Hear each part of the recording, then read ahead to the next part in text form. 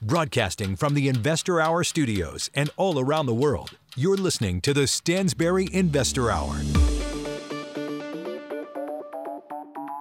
Tune in each Thursday on iTunes, Google Play, and everywhere you find podcasts for the latest episodes of the Stansberry Investor Hour. Sign up for the free show archive at investorhour.com. Here's your host, Dan Ferris. Hello and welcome to the Stansberry Investor Hour. I'm your host, Dan Ferris. I'm also the editor of Extreme Value, published by Stansberry Research.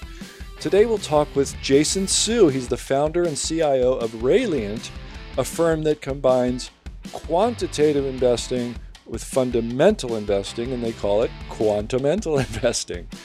We'll talk with him. He's a great guy. It'll be a lot of fun. This week in the mailbag, I have a single mailbag item about how to buy Bitcoin. In my opening rant this week, I'll talk about a topic that I plan to mention frequently. Maybe once a year, maybe twice, but I was reminded of it recently while listening to two investors talk about equity returns since the peak of the internet bubble. That and more right now on the Stansberry Investor Hour. So I'm going to talk about this topic that I plan to mention with some regularity. I've mentioned it before and I will mention it again. But first, I have to talk a little bit about Bitcoin, just for a minute. I'm starting to wonder about it just because it trades like a risk asset, right? Risk on, it goes up. Risk off, it goes down. And I'm starting to think about something I never think about, which is like, what's going to happen to the price of this thing in the future if other people are selling, Normally we care about the fundamental value, but, it's difficult to think about fundamental value with Bitcoin. So if it behaves that way and we get a big market sell-off, do you really want to give up 50% or, 40 or 50% of everything that you've made on Bitcoin? I kind of don't. And Bitcoin is my second biggest winner in my Extreme Value newsletter. It's up like 450% in about a year. So there's a lot to think about there. And I just want everybody to know I'm still holding Bitcoin. I love the idea of it. I think it's brilliant. I think it has a future. It's the most incredible innovation. But I care a lot about, I've recommended it in the pages of Extreme Value, so I care a lot about what happens to that in the Extreme Value portfolio for Extreme Value readers. And I'm not just a mindless bull, a mindless Bitcoin permabull. I care about what happens. So just going to put that bug in your ear and move on to this topic, which is the coffee can stocks, which I was reminded of recently. I was listening to a couple of investors talk about returns to some stocks since the dot-com highs in March of 2000. And since the high in March of 2000, just take Amazon. I think Amazon has compounded at something like 20% a year or something since the high of the dot-com. And it got murdered. It was down 60 or 70% or more. It was down a ton. I don't even care what the exact number is because it doesn't matter. 60, 70, 80, whatever. Murdered. Apple, same thing. Absolutely obliterated. 60, 70, 80%, whatever, from the dot-com high. But Apple has compounded at something like 25% a year. From the highs. You get what I'm saying? You could have bought the thing at the worst moment to buy it. And if you just held on for the long term and thought it was a great company and didn't look at your account and didn't really care from year to year, you'd have made a ton of money, which is pretty amazing. And that reminds me of the story of the coffee can stocks. This is from the Journal of Portfolio Management back in 1984. The fall of 1984, Journal of Portfolio Management. It's an article by a guy named Robert Kirby, who, when you type Robert Kirby, into a search engine, he's like the coffee can guy. And it's called The Coffee Can Portfolio. And he says you can make more money being passively active than actively passive. And he tells this story when he worked for this firm, even years before he wrote this thing. He said he had this one client who was this woman whose husband had died recently, and she wanted to put his account and her account together into one. And he looked at the two accounts and he was amazed by what he saw, right? So the woman was a bona fide client of the firm, and she took all their advice. She bought when they said buy and she sold when they said sell. But the husband was just piggybacking off of her advice that she was getting from the firm, with one exception. And that one exception was he didn't take their sell advice. He never sold, in fact.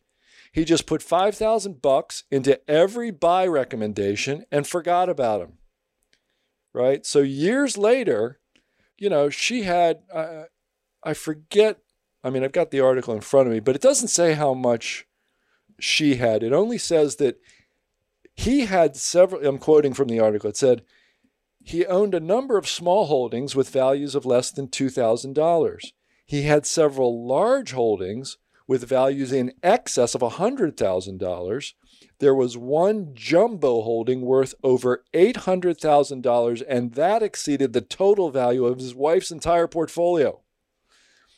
And that one jumbo holding came from a small commitment in a company called Haloid, which later turned out to be a zillion shares of Xerox.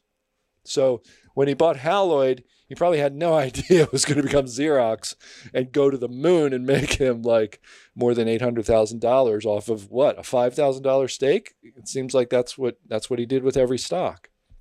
So it's an odd time for me to point this out, isn't it? Because I've been saying that stocks are overvalued, and even recently I've said it's like they're more expensive than ever before in history, certainly by many traditional measures. And people are more like, if you follow sentiment trader Jason Gefford, who we've talked to in the program on Twitter, he's saying they're nearing an all-time record on the sentiment indicators being bullish, right? So I'm saying, hey, be careful. And I also said in the in the Stansberry Daily Digest recently that the top has begun to form, right? Bottoms are an event, tops are a process. And the process has begun. So why would I choose to point out that that you should never sell? Do I really want you to buy stocks here and never sell them? Hey, you know me, I'm not going to tell you what to do. You're a grown-up, man. You do what you think is best. You do you. My point is here, and the reason that I want to bring this up is simply that it's hard to be an investor, and it's always hard to be an investor. It's hard at the bottom, it's hard at the top, it's hard in the middle. And what's hard is holding, right? The guys who reminded me of the coffee can, they were talking about stocks at the top of the .com, but the coffee can wasn't about the top of the .com. It was about just stocks bought over a period of many years and held, right? And in that article, he goes on to make the point that he's talking about institutional investors because this is a journal of portfolio management. He's an institutional guy. That's what his thing is. But, he points out that even at that time in 1984, he said the methods are a lot different now. He said we make our decisions on a much shorter time horizon. He said, most of us are faster than Wyatt Earp ever dreamed of being when it comes to taking a profit, right? People just don't buy and hold anymore. And you'll hear people say buy and hold just doesn't work. I don't know that that's necessarily true, but I know that at all times, all throughout history, buying and holding has been extremely difficult for the overwhelming majority of people. It's probably even difficult for the people who actually do it. I'm sure this guy was sweating bullets near the bottom of bear markets while he was holding this stuff. But it seems like, Peter Lynch might be right. The best way to make money in stocks is not to get scared out of them. And you should remember that. Equity is permanent capital. I was talking to a friend of mine recently who runs a public company, and we're talking about equity and compensation and stuff. And I came away from that conversation thinking, yeah, equity is permanent capital. And that leads me straight into one of my two quotes of the week this week, one of them, they're both by Felix Dennis. He wrote this book called How to Get Rich, which is really a great little book. I love Felix Dennis's book. He's got a great kind of in-your-face style. And one of the quotes is, ownership isn't the important thing. If you want to be rich, it's the only thing. But he also says, this other quote, public companies are not sane places and their share prices are not decided by sane people. He owned a publishing company. They were the publisher of Maxim Magazine, among other publications. And he passed away, I think, in 2014 or so. Anyway, wealthy, successful guy, had a lot of thoughts about getting rich. And the thing about ownership is it really is available to you on the public equity market. But he's right. You know, I don't know if public companies are not sane places, but their share prices are not decided by sane people. We can definitely say that. I mean, you know, when we're running stocks like, you know, GameStop up to, I think like I want to say a 15 billion market cap at the top of that recent ridiculous mania, and people are still buying the thing, and it's still way overvalued by any rational assessment. That's not sane. But it's still true that ownership of a business. It's hard to beat ownership of a good business as a way to grow wealth, right? Warren Buffett and Charlie Munger, Warren Buffett mostly says, you know, if you're not in too much of a hurry, it's kind of easy to get rich. Meaning all you've got to do is buy a bunch of good businesses on the stock exchange and forget about them for 30 or 40 years, and boom, chakalaka, you're rich. All right. So this is a long-term proposition, this thing we do in the stock market. And I just wanted to underscore that today. All right, let's talk with Jason Su. Let's do it right now, man. Let's go.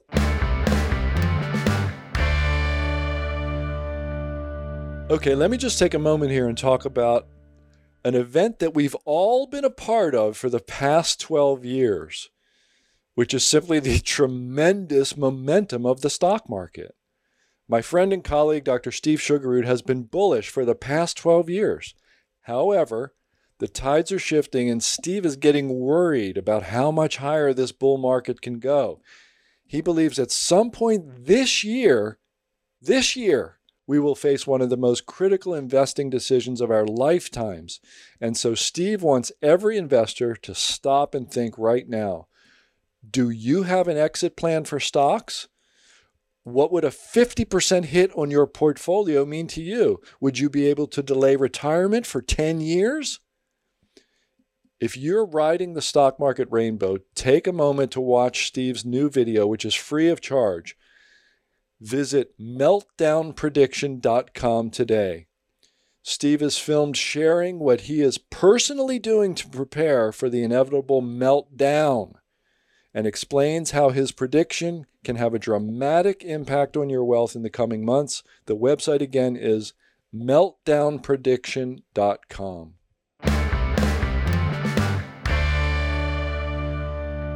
Today's guest is Jason Su, Chairman and CIO of Rayliant, an asset manager focused on generating alpha from investing in China and other inefficient emerging markets. Jason also helped found Research Affiliates, is a member of the board of directors at the Anderson School of Management at UCLA, as well as an adjunct professor in finance, and is an associate editor of the Journal of Investment Management, among other journalistic publications. Jason, welcome to the program. Dan, glad to be here. So, Jason, it looks like we really have two topics with you today. We have China and perhaps more generally emerging markets, and then we have this style of investing of yours, which you call quantamental, which is obviously a portmanteau of quantitative and fundamental, and I'm really interested in getting into that. I've read some of the explanation on the website, so I have a basic idea what you're doing. But maybe we could talk about China first, because I know that's something that's definitely on our listeners' minds. At Stansberry, we've written quite a bit about China. So why do you choose to focus on China? If you think about China today, it certainly is the second largest economy. It is rising rapidly and likely to overtake the US, I think, by 2025 in terms of just total GDP. So it's too large to ignore, but yet it is a minuscule portion of the investor's portfolio. And so the question is, should you have more? Do you need more? What are the opportunities? And these are fascinating questions, I think, for all investors and their advisors. My focus on China in part was driven by the highly anticipated greater inclusion of China into global benchmarks. And you know that's going to drive, at least for passive investors, just an automatic indexing and rebalancing to China. And certainly, I think for more active investors, you like to get ahead of that flow. And for managers, you like to get ahead of that opportunity and really build out capabilities and expertise today. I think I'm going to use an overused cliche here. It's about skating to where the puck will be instead of skating to where the puck is. And so that's really my entire MO for building out a dedicated China capability today. Okay, that, I know a lot of people use that expression, but I think it fits. It sounds great. So the first thing, unfortunately, the first thing some people think of still, I'm afraid, when they talk about investing in China, about buying individual securities, is the issue of fraud that has come up. And I have this book on my shelf. What's not there now, my whole library is in boxes because we're moving, but I do have this book called Asian Financial Statements or Asian Financial Analysis or something like that. And the subtitle is Detecting Financial Irregularities, but it strikes me that the main title on there is just very generic, and yet it's a whole book about detecting fraud. And there are famous examples, Sinoforest and Harbin Electric, Puda Coal. There's a bunch of others in there. So that seems to me like a little bit of a hurdle to get over. Is it still as much of a hurdle as it was? How do you feel about that today? Dan, so first of all, there is no denying that the bad reputation is partly earned. So if you look even as recently as last year, Muddy Water had a report out and ultimately this Chinese firm listed in the U.S., Luckin Coffee, was found to have fabricated fake coffee receipts to the tune of about $200 million, of course, all in the service of driving up their share prices so the chairman could dump his shares. So I think the 2 points I want to make here. One is about the adverse selection. The adverse selection issue here refers to a lot of Chinese companies list in the U.S. and subsequently blow up because listing standards in the U.S. is just significantly lower than listing standards in, say, China with the 2 stock exchanges there, or even in Hong Kong. So the U.S. stock market actually faces, when it comes to Chinese companies, this adverse selection problem. Companies that fail listing requirements or their backers are known to be financial manipulators come to the U.S. and leverage all of that information asymmetry to essentially take advantage of U.S. investors.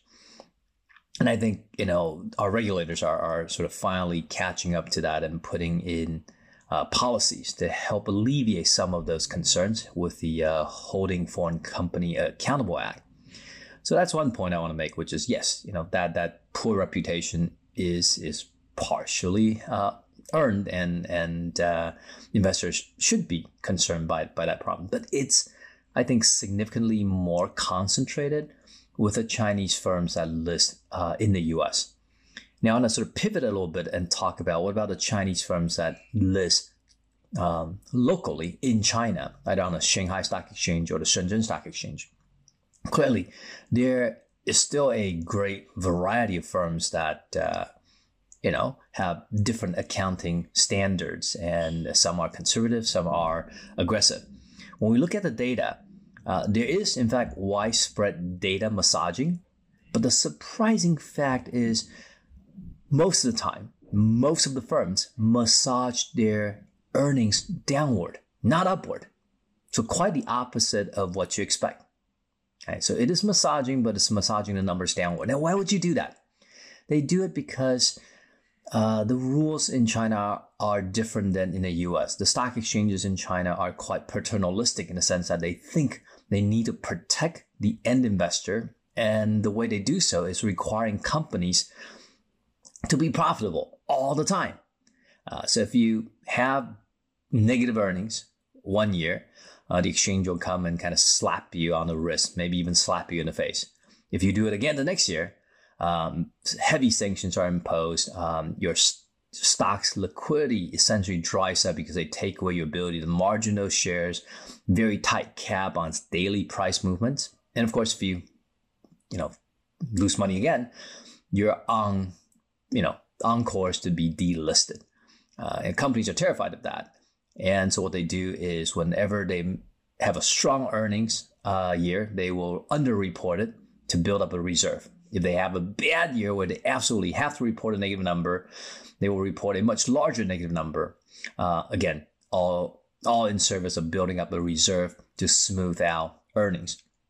So if you think about it, a company like Amazon, Netflix, even Apple in the early days, they would have been delisted in China many times over. And so a lot of what companies do in China, you may not want to interpret that as sort of fraudulent manipulation to drive up stock prices by misrepresenting earnings, but more of a earnings smoothing management to essentially avoid some of these unintended consequences put into place by the exchange.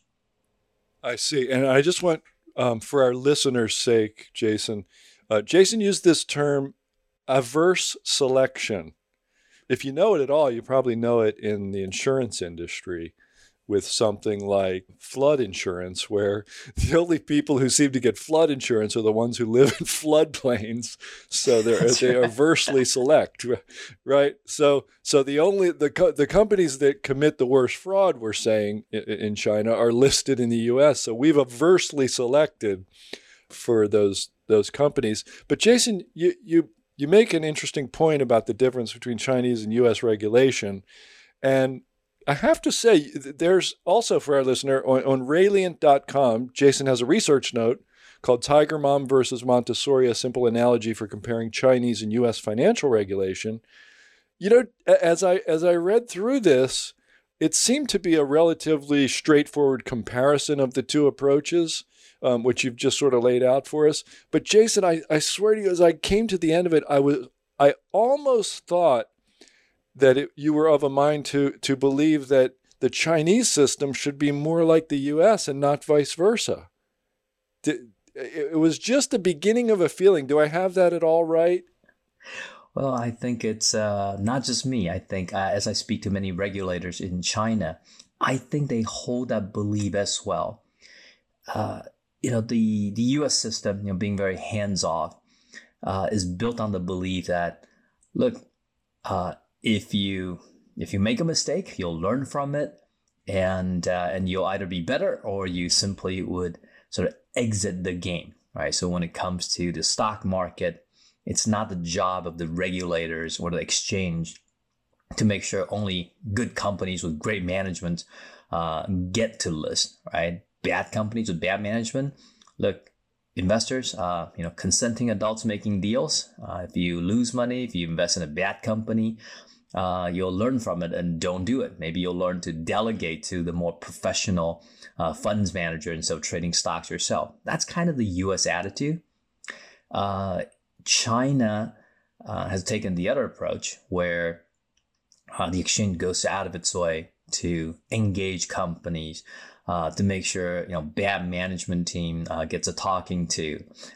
Firms with disastrous stock price performance are sent a warning, all in the hope that they can protect otherwise less sophisticated individual investors who perhaps don't understand how stock market works, don't read financials. But the result of that is you continue to have a lot of sort of noise traders, right? Individuals who simply don't learn from their bad experience, and that reduces the quality of the overall market. And the regulators almost have to work, doubly hard just to maintain order in a market that's otherwise extremely noisy and inefficient. So when I speak with regulators, the thing they want more than anything else is to attract long-term U.S. disciplined capital that could come in and discipline prices, right? To have market mechanism do its work rather than having regulators do that work. In the short run, maybe it's very efficient to have a tiger mom or tiger dad to just sort of come in and sort of dictate how things ought to work. But really, I think in the long run, there is something to be said about the market mechanism and really having the participants learn and sort it out instead of having the regulators playing, judge and jury all the time. This sort of, that last comment of yours reminds me a little of Jim Rogers, who's been very bullish on China for a couple of decades here. And every now and then he'll say, in some ways, China's more capitalistic or more free market or something than the U.S. Do you agree with that? And if so, how is it true, if it is true at all? So there's a very interesting dichotomy in that, in terms of the regulatory environment, the ethos is much less capitalistic and much more, I would say, interventionist, right? So it's not about trusting the invisible hand of the market. It's actually very distrusting of that. And as a result, government intervention is often viewed as necessary and perhaps wise because the market can't be trusted. Now, the part that is true about China being more capitalistic is that the participants are certainly extremely profit aware and profit driven, right? So the amazing growth story you see in China today does come from, people incredibly willing to outwork, other people to put in crazy iBanking hours, even if you're not working an iBanking job, to outcompete globally, to generate profits. So this animal spirit of sort of responding to monetary incentives is stronger in China than any other country I ever visited, right? Whereas if you look at US and Europe and Japan today, right, ESG investing, purpose investing, impact investing, where investors are saying, hey, I'm willing to make less money, lower return for other reasons, right? It's not, my investing, my work isn't purely profit driven. And that sort of ethos almost point at kind of an anti-capitalism, right? Capitalism requires you to be entirely, selfish and sort of profit motivated. And so that's the dichotomy really in China. Is on the one hand, you have, just extreme sort of profit motivated behaviors that's led to phenomenal growth, right? That's led to, everyone acquiring tremendous amount of education and working tremendously hard and producing prosperity and growth. But, with a backdrop of a society that's also very distrustful of a market mechanism. I see. Right. So, yeah, I get it. I see. So let's talk now about this quantamental approach of yours that you pursue at Rayliant. Obviously, a portmanteau of quantitative and fundamental. And the obvious question, as far as I can see, is quantitative exactly how and fundamental exactly how. We want to know that, about each of the pieces, and then I'm curious to know, how do they come together, rather than when I see something like that, I think, okay, are you just doing quantitative research and then you're doing fundamental research on the same stocks, let's say, or is there a true melding of those two somehow do they really, overlap in some way that you've discovered? You see what I'm trying to get at? I'm unable to form a direct question, but No. That was super clear. A lot of people do quantum mental now. They say on their website, say on their marketing material, they do quantum mental, and it's a little hard to figure out exactly what do they mean. Right? You see managers out there who have been traditional stock pickers, and I think they mean quantum mental by, well, we now use maybe computers to do some screening. We use computers to do some, underlying factor analysis to help our stock pickers. And of course, you got quants going the other direction. And I think oftentimes they now mean maybe they'll have a team of fundamental guys just looking at the portfolio coming out of the machine, just for a sanity check. What we at Rayliant have been shooting to do is to truly create a melding, right? It's not, one is primary and the other one sort of is, on the fringe. So what do we mean when we say quantum mental? It really starts with the fundamental part. It's not that we think pure quant, pure stat R, pure, let the machine do what it does and the human get out of the way. That could work. But our belief is there is something else that could work equally well. That is, if you take the deep insights that a fundamental analyst has about companies and markets and the investors, behavioral psychology. So you really understand why something works, why something doesn't work. And then you quantify it, meaning you can write it down in a model so you can take data and test those hypotheses.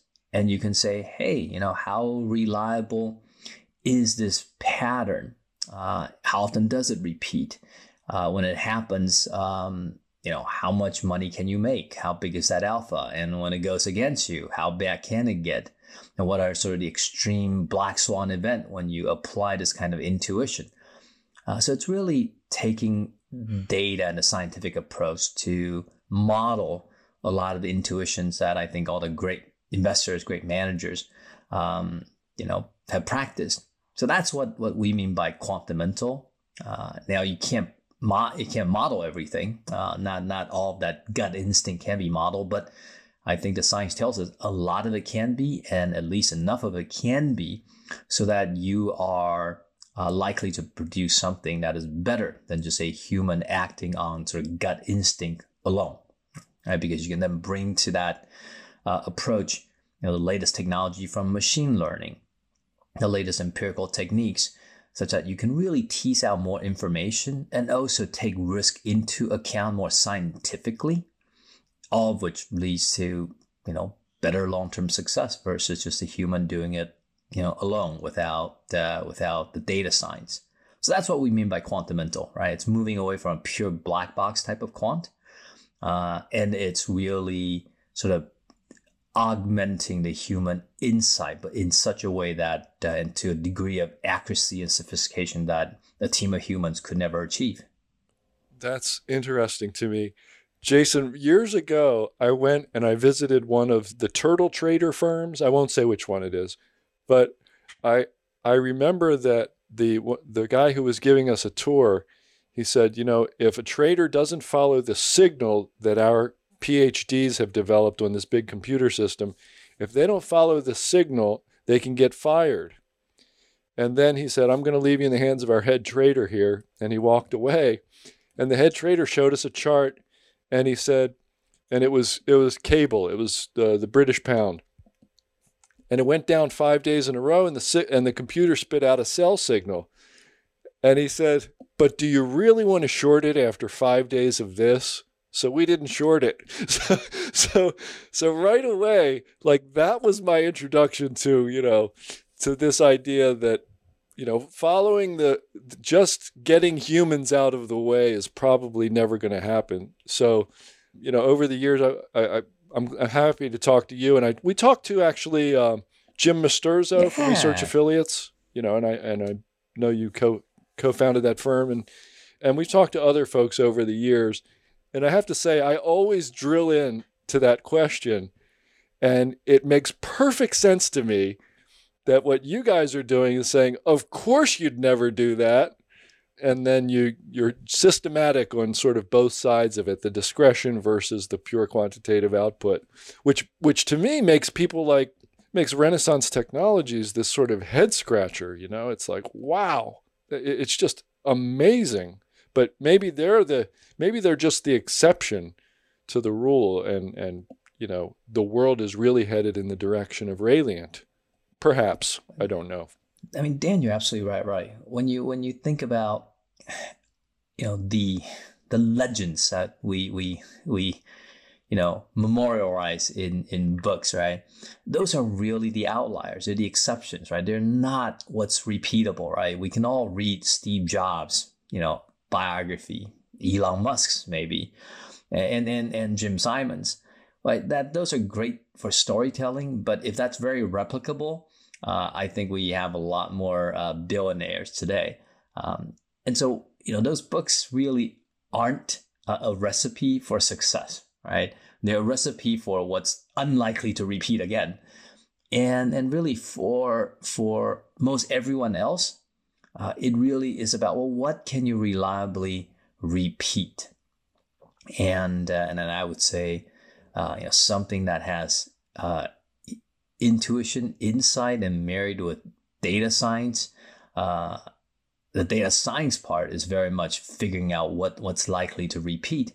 And really the human insight there is to make sure that, well, sometimes the data science can get it wrong, or sometimes the machine can get it wrong. And so when there's human intuition, at least you can relate to what comes out of the machine and be able to detect what doesn't make sense. Right. And it's interesting too, isn't it, that the melding of these two things, it seems to me that the way it's happened is we've applied more data science and more insights from studies in behavioral finance and things. It seems like there's more science being applied to the fundamental side rather than doing anything at all with the quant. The quant strategies are what they are. I mean, it is a black box, and it puts out what it puts out, and then you have to figure out what you're going to do with it. It seems like, but overall, I think there's a good point in here, which is, and I've made it before, if you're picking stocks by it's just sort of the normal way, you read about things in the paper, and you believe that what a good business is when you see one, and what an overvalued business is when you see one. You've got serious competition. I mean, people like you and even research affiliates, let alone Renaissance or anybody who's doing something with a fair amount of money. The competition is getting more, it's getting more fierce, it seems to me. The more folks like you apply these models to the fundamental side, it just seems like it's getting more and more difficult. Do you think that's right? That's absolutely right. And while it's bad news for people like myself, it's generally good news for the end consumer, basically investors into funds, big pension funds and sovereign wealth funds who hire managers like myself. And then, that's the beauty of competition, and I guess of the capital market. As we compete and drive down prices and drive up market efficiency and drive up outcome for clients, it's what kind of the invisible hand desires, right? It wants the competition to compete away profits for managers and to generate better social welfare overall. So I think that's all good. At the end of the day, I think that there's an interesting point there in that the fact that quant managers or good managers start to do similar things, and these similar things then start to sort of crowd out each other. At least it says that there's some kind of universal truth, at least when it comes to investing and valuation, right? There is universal agreement in terms of what is a good stock, what is a good investment, what are good practices, and that at least make our business and make this science, this craft, respectable, right? What would be concerning would be a lot of managers competing, and they all do completely different things. And at the end of the day, neither the client or the market's better for it. That would be the concerning outcome. I hope you don't mind me jumping around on topics a little bit. I noticed, we talked about modeling what great investors do and so forth. But I noticed on your website, you have some material about your values and your principles. And right up at the top, one of the biggest ones says we are deeply opposed to manager ego and all it represents. Right? We strive for authenticity and humility and education and perspective and all. It's this anti-ego kind of a thing. That is very interesting to me because look, we're all human, right? We're human beings, and the dynamics of a group of people doing something is that, one guy gets all the credit, right? And it's typically the guy at the top. So we say, boy, that Jason Su, he's an amazing investor. Like, no matter how many times you tell me that you're opposed to manager ego and all it represents, I know people are going to say, wow, Jason Su, he's smart. How do you, you're fighting human nature there, aren't you? How do you do that in your firm on a day-to-day basis? What kind of culture do you have to really act on that principle? Well, there are a couple dimensions. So Dan, I apologize. I'm going to give you a long answer here. And then I'm giving a long one because this is super important. So I'm going to start with a story. All right. I once, saw an incredibly successful, investment manager speak to a group of kind of aspiring young financial engineers. And he was explaining why investment managers make many hundreds of thousands, even millions, while, say, school teachers and engineers make significantly less than that. And he was explaining, well, that's what the market's telling us. We need more bankers and hedge fund managers and less of the other stuff. And it just struck me. It's like, wow, here's someone who's incredibly intelligent, and yet, because of market failure, that some of us have become so grossly overpaid, and the hubris, instead of feeling a little, embarrassed by the windfall, just the hubris of wanting to feel like we deserve it, we earned it, we come to a conclusion where we point to the market failure and say, no, that's actually the market working perfectly fine. And we are not just worth it, we are better than, right? And that bothered me tremendously. And so part of when I point to sort of manager ego, it's about that, right? We're in an industry where people are paid well, and that's an understatement. I think we're in an industry where just about everyone is overpaid. And yet we try to give it a spin, right? We try to justify that by saying, no, it's because we generate more value. And then that bothers me. And I feel like it starts to sort of corrode the individuals in this industry and kind of set us on a bad path. So now from that sort of pitting that to what does it mean for my firm and kind of the culture we're trying to build. Well, part of it is really to be aware of, like, there's a difference between the price you can negotiate and the value you generate.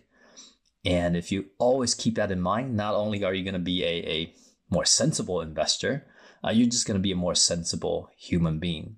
And like you say, within an organization, if you keep that in mind, right, then when you take more credit than is due you, yeah, you negotiated a big price, but you didn't really deliver on an equivalent value, and you should feel bad about that. And that's the kind of culture we want to make sure we have. If you feel like, hey, success looks like when I generated more value than the price I extract. So I'm leaving something for someone else, right? someone's interaction with me resulted in a good deal for him, right? If that's how you feel about, having purpose and building value, I think you're going to be a wonderful colleague to work with. You're going to be a wonderful person to do business with. And in the long run, that's going to attract the right kind of client. That's going to attract the right kind of colleagues, and that's going to build good business. So that's really kind of at the core of Rayliant's ethos. Sounds like Costco. I love Costco. Yes. Pass the value along to the consumer. Don't just, keep the margin high. Keep it as low as possible. So do you keep fees as low as possible at Rayliant? Well, we certainly make fees fair. We can't quite go to Vanguard, which is a mutual, which makes them, non-profit. But that's sort of energetically certainly a aspiration, right? We want to make sure that we're charging fair and that we're not charging when we aren't delivering. So all of our products have a version where the investors can choose to not pay unless we deliver alpha, and then that's something that's sort of front and center when we engage with clients. Is it's not just about the return we generate for you. What's more important is about the fee we charge, right? Are we charging you so much that really, even for great managers, all the benefit accrues to us, not to you, right? That would be grossly unfair. And of course, there's research that points to actually some managers, they charge so much that not only do they take all the benefit from their investment services, they actually take more than that. So clients always get sort of a net fee and negative alpha. So we're certainly very opposed to that way of doing business, and certainly opposed to that outcome. And we, have a fee that sort of avoids that, right? If you only pay if we outperform, then we're maximally both aligned in terms of our desired outcome, but also, some of that, heads I win, tails you lose sort of an asymmetric outcome goes away as well. Well, we could certainly use a lot more of that in the financial world. Heads I win, tails you lose. It seems to be the norm. But I have to admit, thanks to, people like you and from Vanguard all the way to people like you and everything in between, there seems to be a movement that, hey, it's time to stop charging egregious fees and saying that, whatever the market will bear, hey. But investors are pushing back too. So it's not just from within the industry. Eventually people get tired of not making any money and buying billionaires new yachts and stuff. So, I like what you're doing, and people can read more about this on your website. Let's talk about specific strategies. You guys have, there's a tab on your website on Rayliant.com, and there are 4 strategies: China Managed Futures, China All Alpha, Quantamental Emerging Markets, and Quantamental China. What's the difference? We talked about quantamental, so we apply those principles to emerging markets in general and China specifically. What's the difference? What's China All Alpha about? How is that different from quantamental? Our China All Alpha product tries to be a fixed income replacement solution. What we see globally is that if you buy fixed income, it's really no longer risk-free return. It's probably much more return-free risk, right? Yields are really low, and the risk of the rate going up and creating large capital losses for your fixed income is high. Or if rate stays low and inflation continues to run in the background because of so much money printing, again, you're a loser.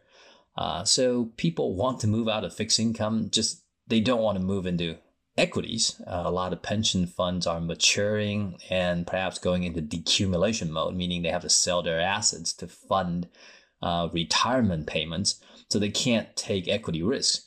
So then people are stuck, right? You don't want fixed income because it doesn't really deliver return, and there's quite a bit of risk. You can't move to equities. That's just more volatile than you can afford to handle at this stage. So what can you do? So we've been looking to create a fixed income replacement solution that tries to be as diversified as possible, so that it could mimic at least sort of intermediate horizon bond portfolio, but just with a significantly better return. Now, China happens to be a part of that solution. There are a lot of beta sources. So, commodities, different index derivatives, different equities instrument, large cap, small cap, micro cap. If you blend all of that, and these, because they up to this point not been accessed by global investment communities, they become a great diversifier to existing alternative portfolios, existing sort of quasi fixed income solutions out there. And so when we built the China All Alpha Fund, it's really with the eye toward global alternative funds, be it multi-strategy or fund-of-funds manager, could include this as a part of their overall portfolio diversifier and instantly reduce the volatility of their portfolio and produce more return. So that's what we've sort of created. So within that strategy, basically anything and everything you could invest in China will be in there. Not only do you get sort of these uncorrelated diversifying beta sources that you couldn't buy elsewhere, but because China, across all of its markets, are heavily retail driven, so the alpha reservoir is quite large and quite persistent. So you get to package that in as another uncorrelated source of return as well. So that's our China All Alpha Fund in a nutshell. Okay, we've actually been talking quite a while, but I have two more things. Let's talk about your new ETF, which seems to have been on the market for just a few months here. It's the ticker symbol's RAYC, and it's called the Rayliant Quantamental China Equity ETF. So that would be your Quantamental China strategy in an ETF, and you say it's the world's first active ETF in China. So this is your little marketing tagline here: the next generation of China ETFs. So maybe we'll see more active China ETFs, but this is the first one, huh? It's the first one, yeah. We've been obviously running our China Quantamental strategy onshore in China and also for global institutions for a while. We have now reached a 3-year track record, which is why we thought it makes sense now to make that available to essentially U.S. financial advisors and U.S. individual investors in the format of an active ETF. So in fact, it is the first China active ETF listed anywhere in the world. I think New York Stock Exchange was very, very happy to point that out to us, and thus we're very happy to remind any and everyone whenever we go on podcasts to talk. Right. Okay. And there's a whole bunch of stuff, documents, prospectus, fund prospectus, fact sheet, and an overview, all on the Rayliant that you can get to on the Rayliant website. So it is actually time, Jason, for my final question, which is the same question for every guest of the podcast. And the question is simply this: if you could leave our listener with a single thought today, what might that be? See the emergence of China and the resulting tension between U.S. and China, not as you have to pick a winner and bet on that winner and take sides. See it as a virtuous co-opetition. All right, don't see it as U.S. versus Russia during the Cold War days, but see it as U.S. versus Japan as Japan was emerging, and that emergence ultimately meant more business for both sides, another source of interesting beta to invest in, and that through this sort of healthy co-opetition, the world's more prosperous, everyone's better off. So if you keep that in mind, you'll realize this isn't about forecasting which stock market will have the better return. But it's about understanding that both will have fantastic returns driven by more prosperity, and that you want to be diversified. and have both winners in the long run. I think that's a great message. That's exactly right. And it's great for investors, right? Because the more winners there are to pick, the better it is for everybody. And it reminds me of the old Avis car rental commercial, China's second, so they try harder, right? That's right. That's right. Yeah. It's actually been a real pleasure to talk with you. I hope that we can do it again sometime.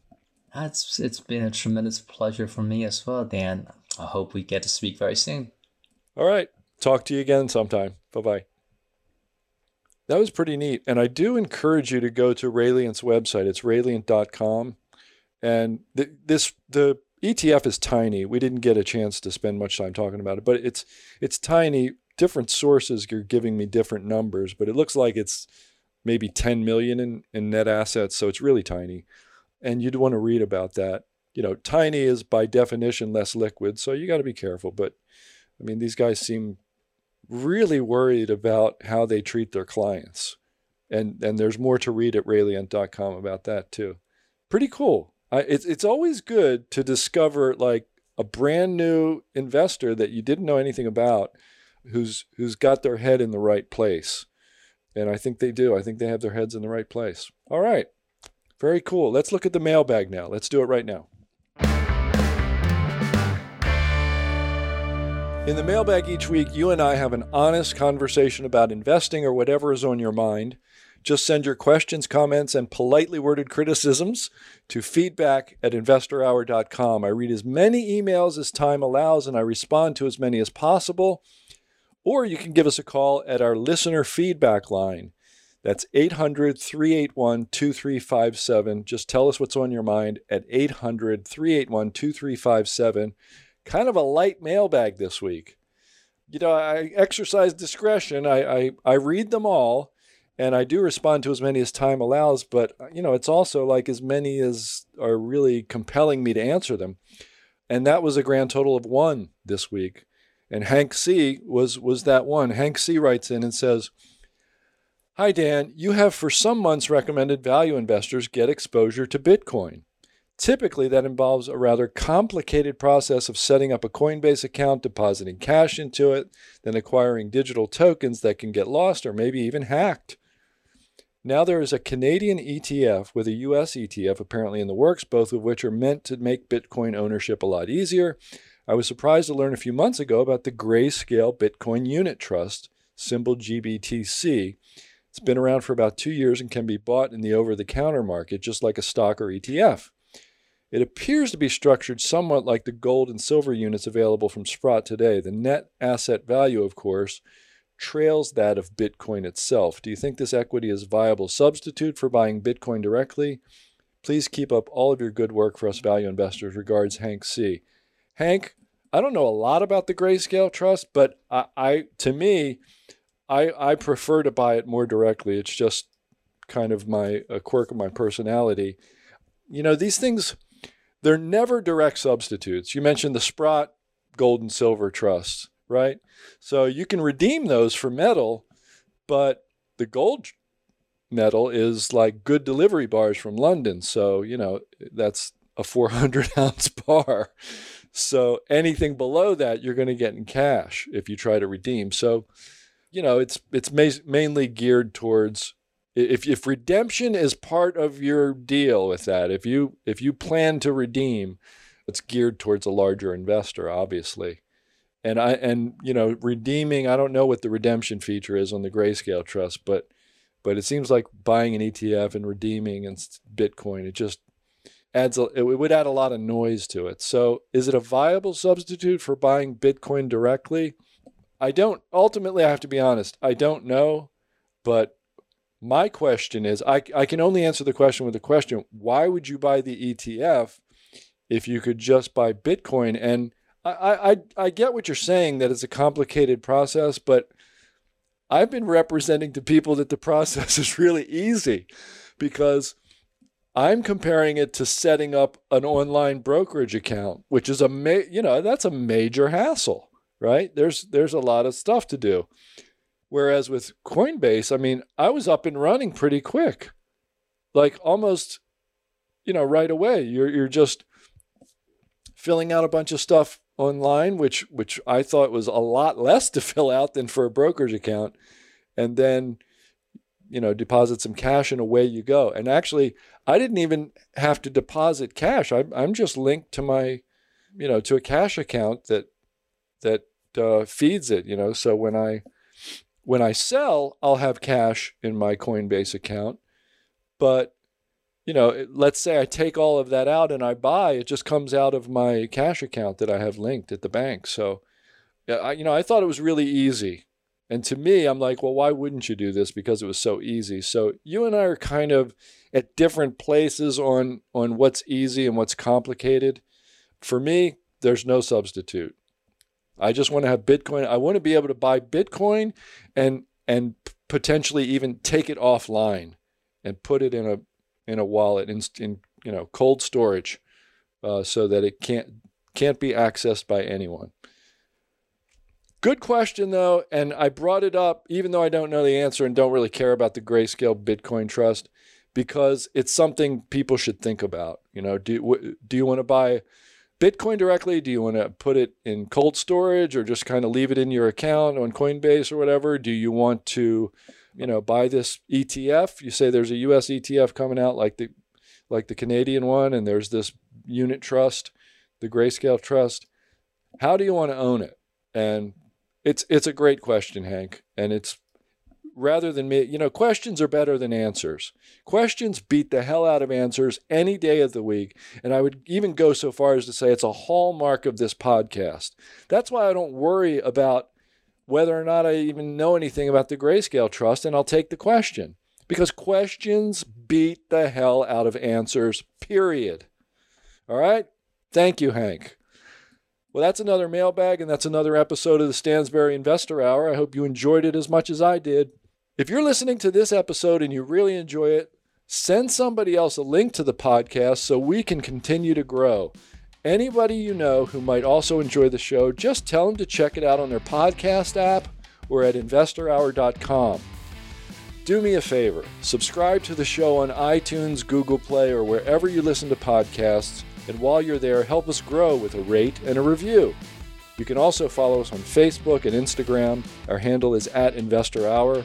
Also follow us on Twitter, where our handle is @investor_hour.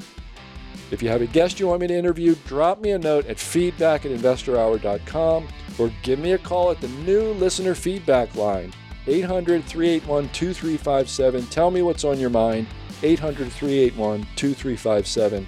Till next week, I'm Dan Ferris. Thanks for listening. Thank you for listening to this episode of the Stansberry Investor Hour. To access today's notes and receive notice of upcoming episodes, go to investorhour.com and enter your email. Have a question for Dan? Send him an email, feedback@investorhour.com. This broadcast is for entertainment purposes only and should not be considered personalized investment advice. Trading stocks and all other financial instruments involves risk. You should not make any investment decision based solely on what you hear. Stansberry Investor Hour is produced by Stansberry Research and is copyrighted by the Stansberry Radio Network.